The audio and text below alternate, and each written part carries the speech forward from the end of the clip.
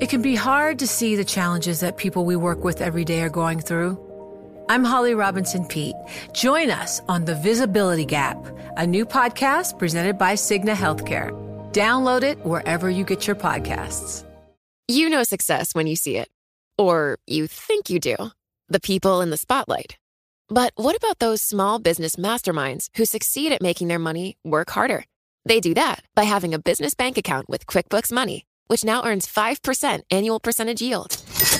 Making your money work as hard as you do?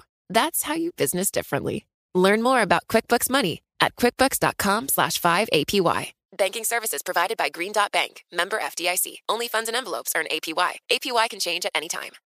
Now on Bloomberg 99.1. With divided government, what are the political realities? The president is increasingly frustrated. I want to try to cut through the noise. Politically, this is devastating. Sound On with Kevin Cirilli. The insiders, the influencers, the insights. It is no secret that I care a lot about the consumers. There are real questions about big tech. We still have more leverage to use with the tariffs. I think we could do with a little less drama from the White House. This is Sound On with Kevin Cirilli on Bloomberg 99.1 and 105.7 FM HD2 Baltimore. The trade talks are underway. China, a delegation from China, meeting earlier today with top Trump administration officials as the China trade talks continue to escalate. We're following that, as well as the Fed.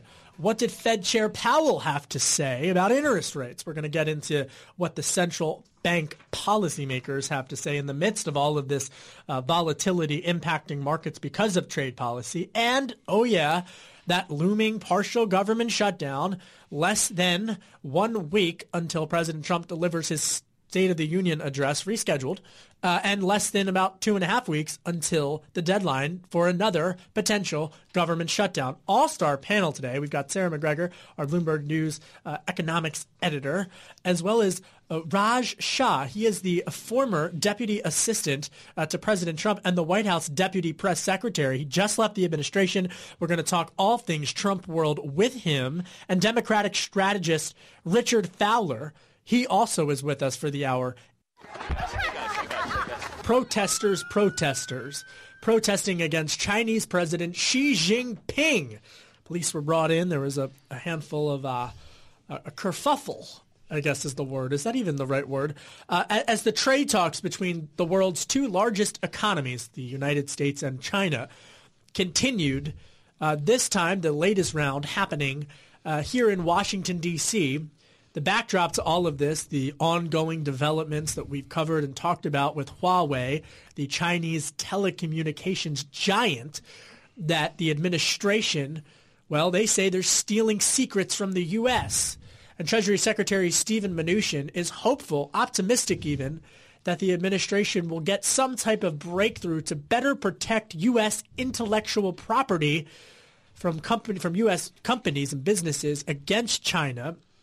With me here in studio, who covers all of this on a busy day, and we're grateful that she's here, Sarah McGregor, Bloomberg News economic policy team leader. I thought the scene outside was, on this freezing cold day, was maybe a good illustration of where things are. I think maybe the kerfuffle, as you said, outside the hotel as the trade delegation headed to the White House for talks today could have been seen perhaps as an ominous sign. But I do think, we haven't heard at least publicly of any of the sides walking out. As far as we know, the U.S. and China are still talking right now. They're going to head into a dinner tonight. Some of these high-level officials, people like USTR Robert Lighthizer, Liu He, the Chinese trade czar, and we're going to be watching. Really, all eyes are on tomorrow. Trump is supposed to meet with the Chinese trade negotiator, so we're really going to be trying to look out at Twitter or if there's any sort of public statements by Trump to see how he thinks the talks are going. So there's a couple of ways to look at this, right? The first is everybody going to be on the same page from the U.S. delegation? We all know that Bob Lighthizer, the trade representative, and Treasury Secretary Mnuchin and Peter Navarro, they haven't always spoken from the same political playbook. Democrats say that's a bad thing. Folks who support this administration and Republicans say, well, hey, wait a minute. It's the good cop, bad cop, art of the deal type of strategy. We're going to ask Raj Shah later in the program, former White House deputy press secretary, about his take on the strategy behind all this. But I would argue that if you're President Trump and you're looking at market volatility, you don't want to have this blow up in your face. No? Well, it's interesting because we just had a tweet from Trump talking about some of the gains in the markets today. But yeah, I think that, I'll look forward to what Raj will say, but I do think, the baseline for talks this week at least is really not any expectation that a deal is going to be signed, sealed, and delivered, but maybe just some progress. Right. And I think that from that, we might see whether the U.S. is sort of tempering its expectations if it starts to talk more about the buy side, China buying more goods rather than really committing them to some deep structural changes to its economy, which is ultimately what the U.S. wants. Sarah McGregor, Bloomberg News economic policy team leader, I think that really illustrates and captures where we're at, because if it isn't seen by the market as a sign of progress, I think then it would essentially be a step backward. And we're just around the corner from March 1st, which is when the president has said he's going to raise tariffs on the $200 billion worth of goods that have already been tariffed. So we're kind of at this key, crucial moment. And I don't want to mix up the pieces of the puzzle, but we're going to get to this later in the hour. But when you have the backdrop of the domestic negotiations going on with the partial government shutdown, and not to mention the debt ceiling, there's a lot of puzzle pieces here that I think a win for, not even a win, but as you mentioned, trending in the right direction with China would help President Trump. No? Absolutely. And I think that, these talks this week might prove to be a bit anticlimactic in that, a statement as sort of something that just says they'll agree to more talks, that there has been progress, that would definitely appease the markets. Of course, if there's a breakdown or any indication that the sides are not willing to meet again or to move forward, that would, obviously that would be pretty quick deterioration of what's happening. So I do think just them still talking in optimistic, sort of happy clappy language about each other would be enough. I gotta be honest, I usually like to keep my opinion out of things, but candidly, at least they're talking. I wish that the U.S. and China trade talks, that there were better similarities on the international front than what's going on with the shutdown. But I want to play for you Sarah McGregor, Bloomberg News economic policy team leader, a soundbite from the other day with Larry Kudlow, the president's chief economic advisor, about what he says about the ongoing U.S.-China trade talks. Here, trade talks. Say that 10 times fast, folks. Trade talks. Here's Larry Kudlow the other day. Take a listen. The scope of these talks will be the broadest and deepest in U.S.-China history. We've never had anything this comprehensive, and I regard that as a big plus. So even the White House is saying they're talking, and that's a good thing, and they're talking. But we don't know what exactly they're going to agree to, whether it's a month from now, 2 months from now, or 2 years from now. Yeah, and we actually ran a pretty interesting story, I thought, this week. Great story. Story. This week about how, China might take a page out of Nancy Pelosi's playbook and sort of the shutdown. And, the Democrats refused to give in to Trump, and eventually he relented when sort of the economic impact, the impact on these 800,000 workers really start to dig in. We saw LaGuardia stop taking flights. This is when it really started to the rubber hit the road in terms of the shutdown having an impact. And, China might be looking at that as they come this week and thinking maybe we can call his bluff. And the thing that the story also points out is that the U.S. could essentially say, well, deuces. Because if you're going to do that, China, look at your long-term growth. A lot of economists questioning whether or not China can hold on to their long-term growth model. And then, of course, President Xi will say, well, wait a minute, I'm going to be president for life. So it's this whole it's fascinating because there's so many different moving parts to all of that. Coming up, we're going to talk about the Fed rate and then more on the shutdown and Nancy Speaker Pelosi with Sarah McGregor, Bloomberg News economic policy team leader, and the former White House Deputy Press Secretary with us in studio, Raj Shah. Listening to our first segment, we're going to get him to weigh in with Richard Fowler, Democratic strategist. I'm Kevin Cirilli. You're listening to Bloomberg 99.1. You're listening to Sound On with Kevin Cirilli on Bloomberg 99.1 and 105.7 FM HD2 Baltimore. Growth has slowed in some major foreign economies, particularly China and Europe. There is elevated uncertainty around several unresolved government policy issues, including Brexit, ongoing trade negotiations, and the effects from the partial government shutdown in the United States. That was Fed Chair Jerome Powell earlier today speaking at the Federal Reserve. Sarah McGregor covers all things Fed and economic trade policy. She's Bloomberg News economic policy team leader. So we just heard from Fed Chair Powell. What did you make of his remarks today, particularly as he cites all of these geopolitical events contributing to the volatility in the markets?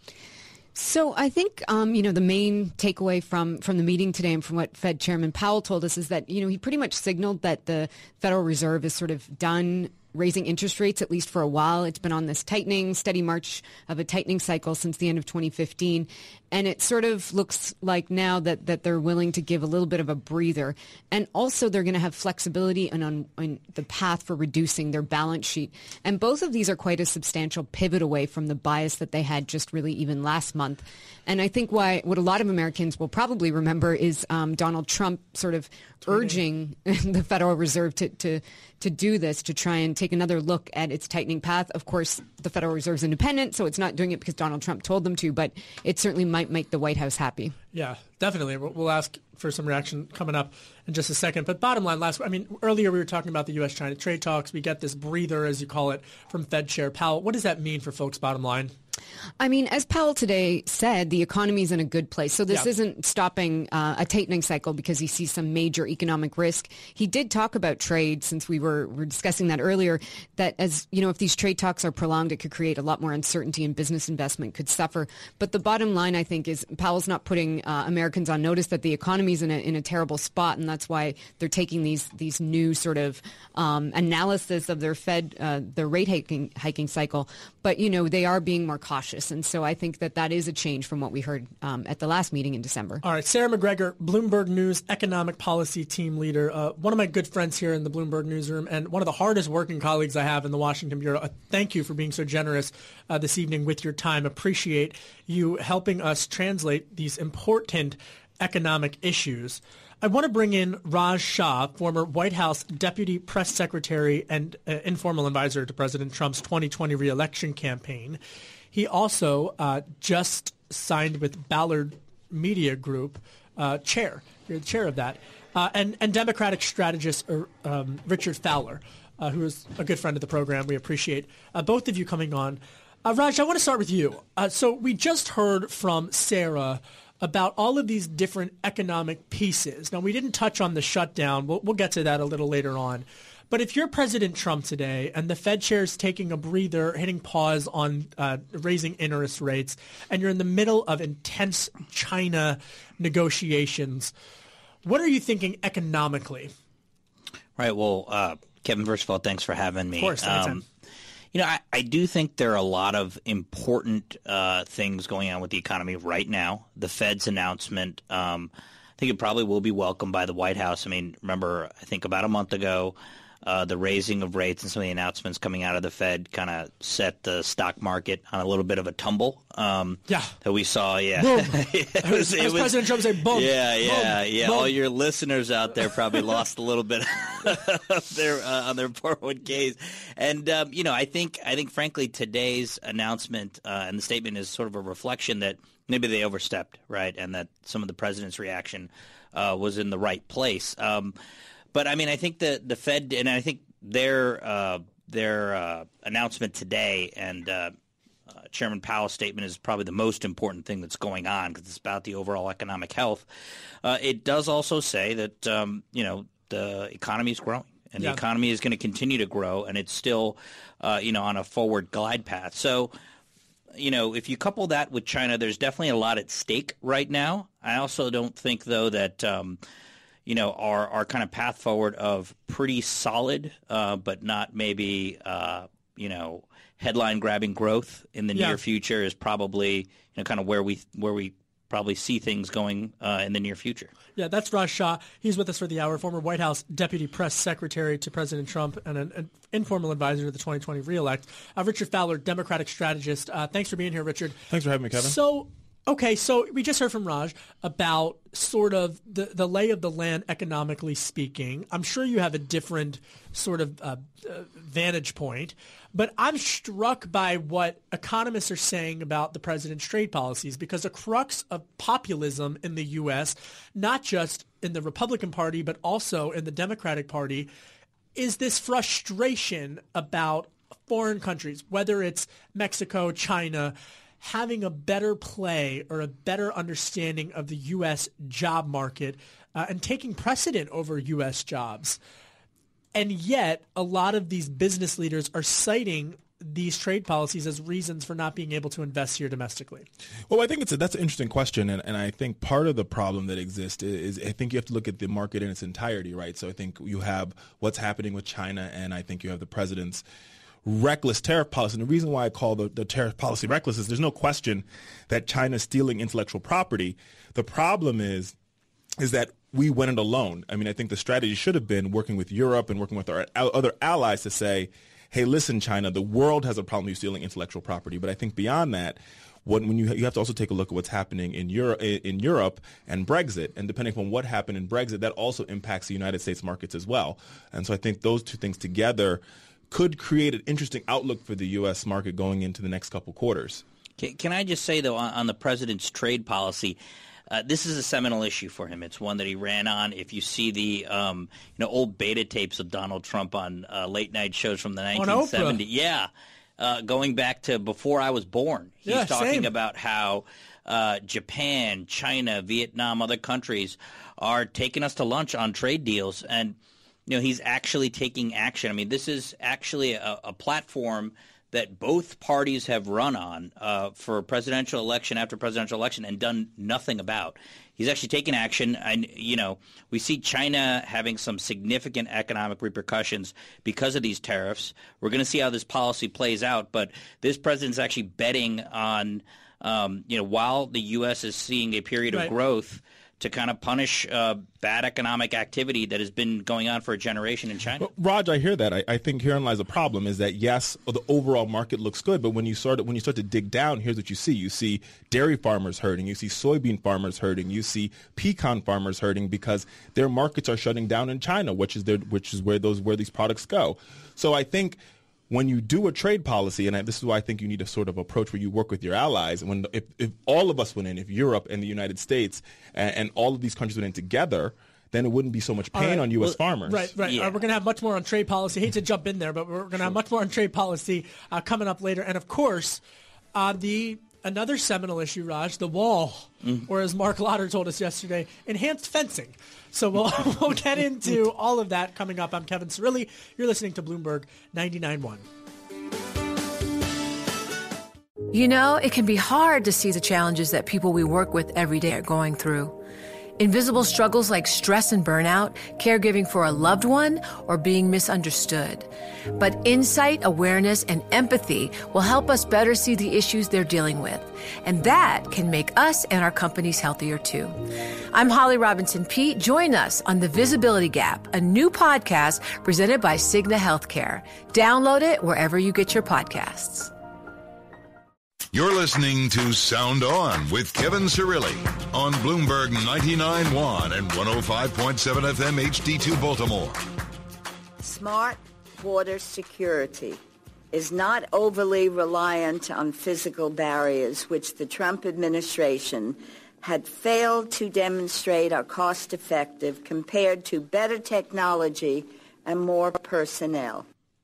That was Congresswoman Nita Lowey, a Democrat from New York, talking earlier today about the wall or enhanced fencing or steel slats. I'm beginning to lose count of all of the different names that we're calling this. Call it whatever you want. I call it a stalemate because in less than 2.5 weeks, if there isn't a new funding bill passed, we're going to be in this mess of a partial government shutdown all over again. Now, less than a week from tonight, on Tuesday, February 5th, in prime time, President Trump is set to deliver his State of the Union address. You can bet that the wall or enhanced fencing and whatnot, that's going to be a key part of this. And as Congresswoman Lowey just pointed out, the issue of the wall is something that Democrats are still against. My guests with me for the hour include Raj Shah, former White House Deputy Press Secretary to President Trump, and Richard Fowler, a Democratic strategist. Raj, we just heard from Congresswoman Lowey, who just said, no wall, no deal. I'm translating. Sure. That's her point of view. But Democrats now have the House, and they can't just say no. I think they have to govern. I think what you saw over the last few weeks, you saw the president, I think, engage in what I'll call a temporary retreat to try to press the case. A temporary retreat. Yeah, sure. That's some good messaging, Raj. No, I think that what the Democrats' message was throughout the shutdown was reopen the government, and then we can have a conversation on walls, on border security, on all these issues. The government's now been reopened. It's their time to come forward with a serious proposal. And Democrats have, over the course of the last, 15 years on multiple votes, backed physical barriers, steel slats, concrete barriers, whatever you want to call them. They've supported them because they actually do work in San Diego and in various sectors along Arizona. Richard's rolling his eyes. Yeah, well, where these things have been built, the amount of illegal people and drug trafficking along those parts of the border have dropped dramatically, over 90% in the sector in San Diego that was built. Listen, so I think there's some places where we can do some fencing, and I think Democrats are okay with that. I think the ideal of fencing the entire Mexico-United States border is it's a non-starter. And that's not what the president actually said a week ago. He said let's do several 100 miles. Yeah. With that being said, I think where Democrats are looking to is that there's other ways we can do it. You can use drones. You can put more border patrol on the ground, and also, I think I think that the number one reason why we have. The number one reason for illegal immigrants in this country is visa overstays, and the president has not figured out a way to address visa overstays, which I think is problematic for this White House. He talks about the wall, he talks about illegal immigration, but he hasn't uttered the word visa overstays and how he deals with it. But listen, I mean, the way that this is being framed, whether you're a Republican or a Democrat, is the conservatives are for the wall, progressives are not. And I want to play, we heard from Congresswoman Lowy, a Democrat from New York. I want to play what Richard Shelby said, Senator Richard Shelby, a Republican from Louisiana, because he's taking the position of the base. Here's Senator Shelby earlier today. Smart technology alone does not actually stop anyone from crossing into the U.S. illegally. And if that is happening, our borders are not secure. So, Raj, I hear from Senator Shelby, and essentially I hear him echoing the conservative base, which is a bit frustrated. I think you would say this as well. They're frustrated with President Trump's, the words you used was a temporary whatever, but sure. They're frustrated about this. And I say this to Richard, too. 37% of Americans, according to the latest NBC News poll, want the wall. That's not nobody. Yeah, I think that, look, if voters are serious about border security, a wall or a physical structure along the southern border has to be a part of the solution. We have over 11 million people in the United States here illegally. We have illegal traffic. I mean, I see some shaking heads, but I mean, I think that is Richard a reality. Feller, everybody, not Kevin is impartial. Go ahead, Richard. Yeah. Don't get me in trouble, Raj. That's how rumors get started. Yeah. No. So a couple points on this. I think point number one is that in the midterm elections, the main argument, the closing argument for the president of the Republican Party was border security. That argument was repudiated by voters all across this country, including in border states like Arizona, where Senator Sinema was elected. Right, where the people said, yeah, the wall, but we care more about pre-existing conditions, right? So I think the ideal that Republicans are still talking about this wall, even though voters have very clearly stated that there are more pressing issues than the wall, seems to be why the president's losing this debate. But let me jump in here because I have a question for you, Richard, and then I'm going to put a similar question to Raj, but I want to stick with this point to Richard. Don't you think that House Democrats would rather be talking about something else other than this wall? I mean, don't they want to talk about Medicare for all? Don't they want to talk about health care? Don't they want to talk about anything other than a wall? And in the first bill that we passed, the first bill that Nancy Pelosi, Speaker Pelosi, put on the floor was voting rights and in shoring up our voting system. And we do want to have those type of conversations. Sadly, we're bogged down by this president shutting down the government for 34 days, and he got nothing in return. And and the other point I want to make, the thing's really important to make, that he does not, I think, and he's very, very clearly, Mitch McConnell has said it, I think Senate Republicans, there's a number of Senate Republicans who are very clear that said this president, you cannot shut this government down again for a wall. Raj, and then we got to go to break. But Raj, I want to put this question to you.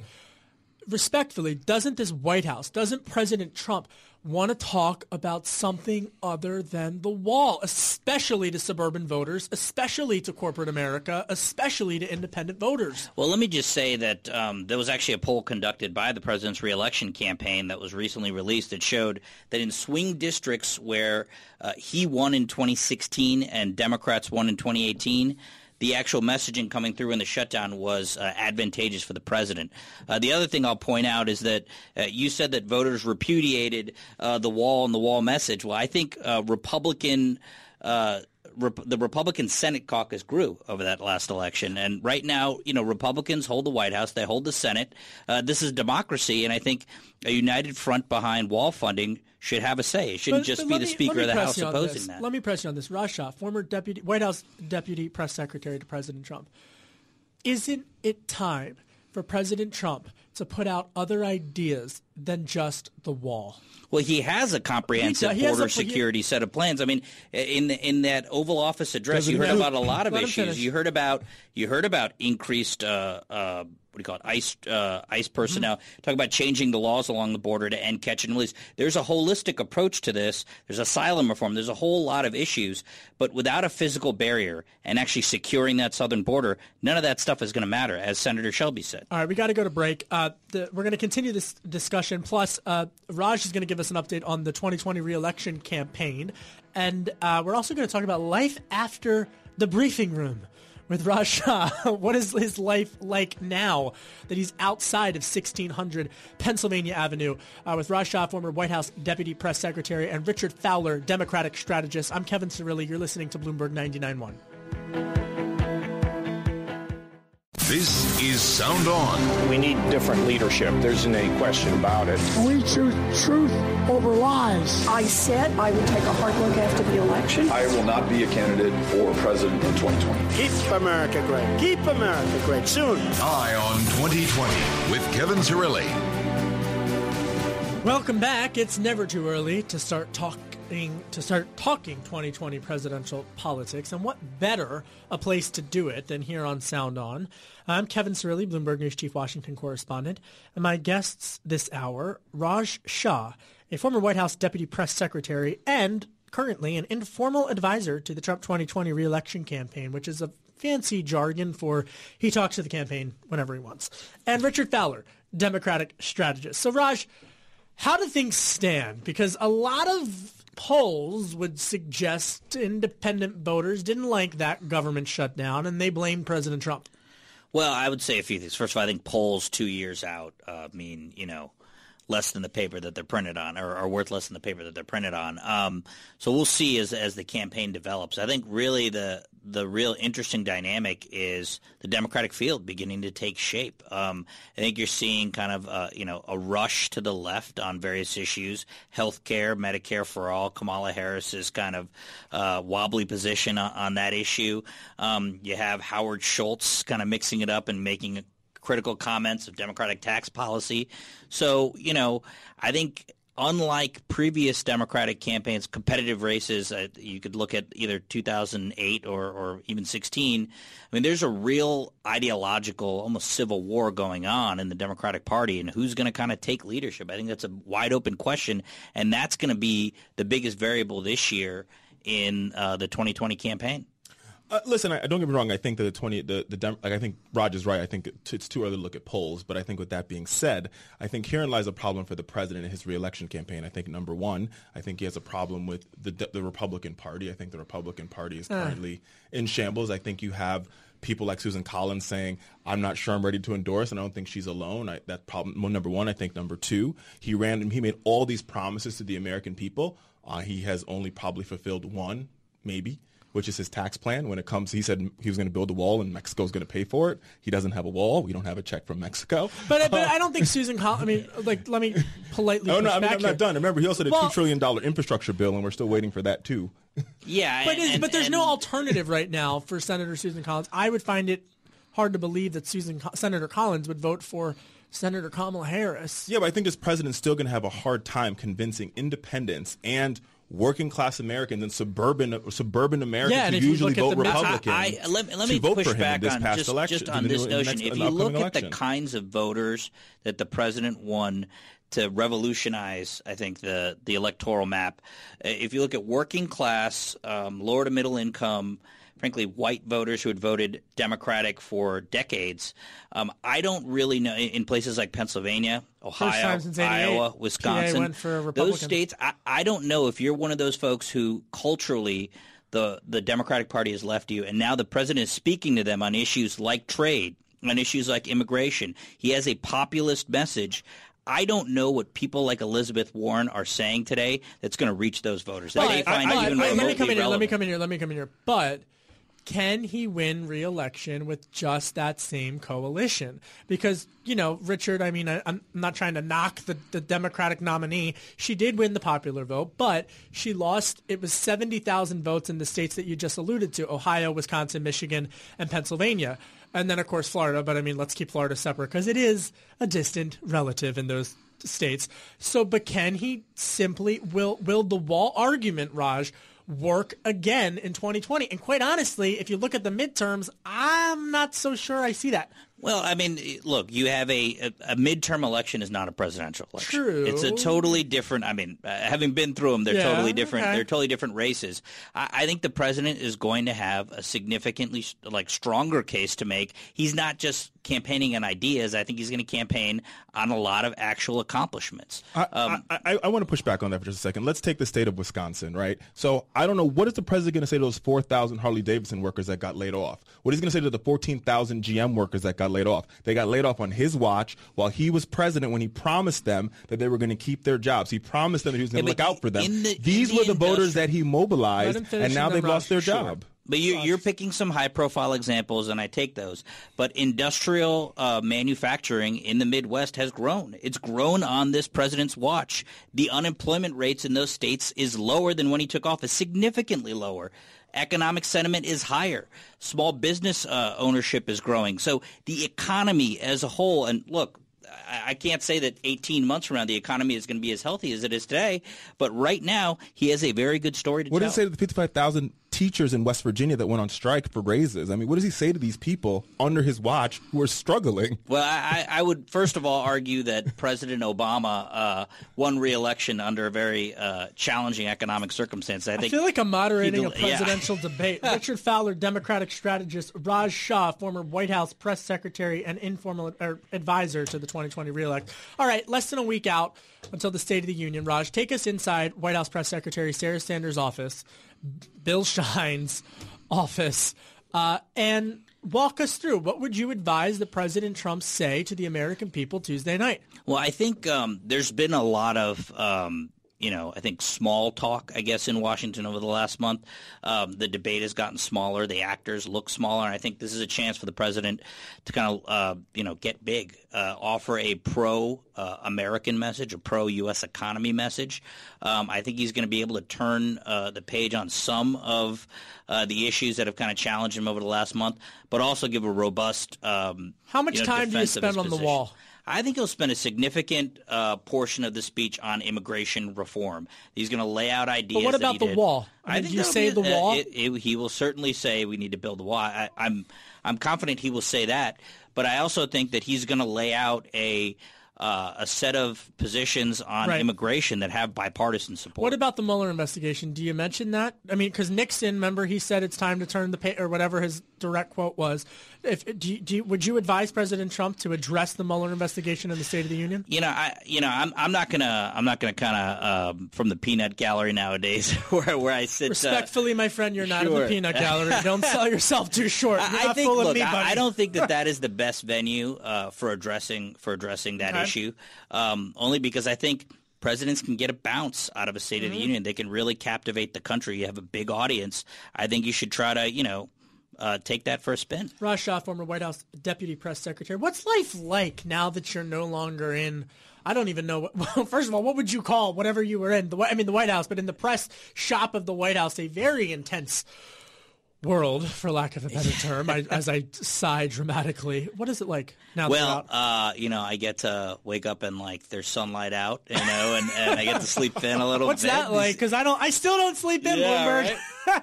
But what is it like, seriously? No, I think, look, it's been really nice to slow the pace down of life a little bit, and do you miss it? I think I will be missing it. Yeah. There's experiences I had over the last 2 years that I'll never. What was your favorite? Going on Air Force One, the first time I got to take a trip on Air Force One is impossible to match. All right, Raj Shah, former White House Deputy Press Secretary and 2020 re-elect campaign advisor. Ballard Media Group is where he's at now, and Democratic strategist Richard Ballard, my guest with me. Thanks so much. Tomorrow, much more on the U.S.-China trade talks. I'm Kevin Cirilli. You're listening to Bloomberg 99.1. You know, it can be hard to see the challenges that people we work with every day are going through. Invisible struggles like stress and burnout, caregiving for a loved one, or being misunderstood. But insight, awareness, and empathy will help us better see the issues they're dealing with. And that can make us and our companies healthier too. I'm Holly Robinson Peete. Join us on The Visibility Gap, a new podcast presented by Cigna Healthcare. Download it wherever you get your podcasts.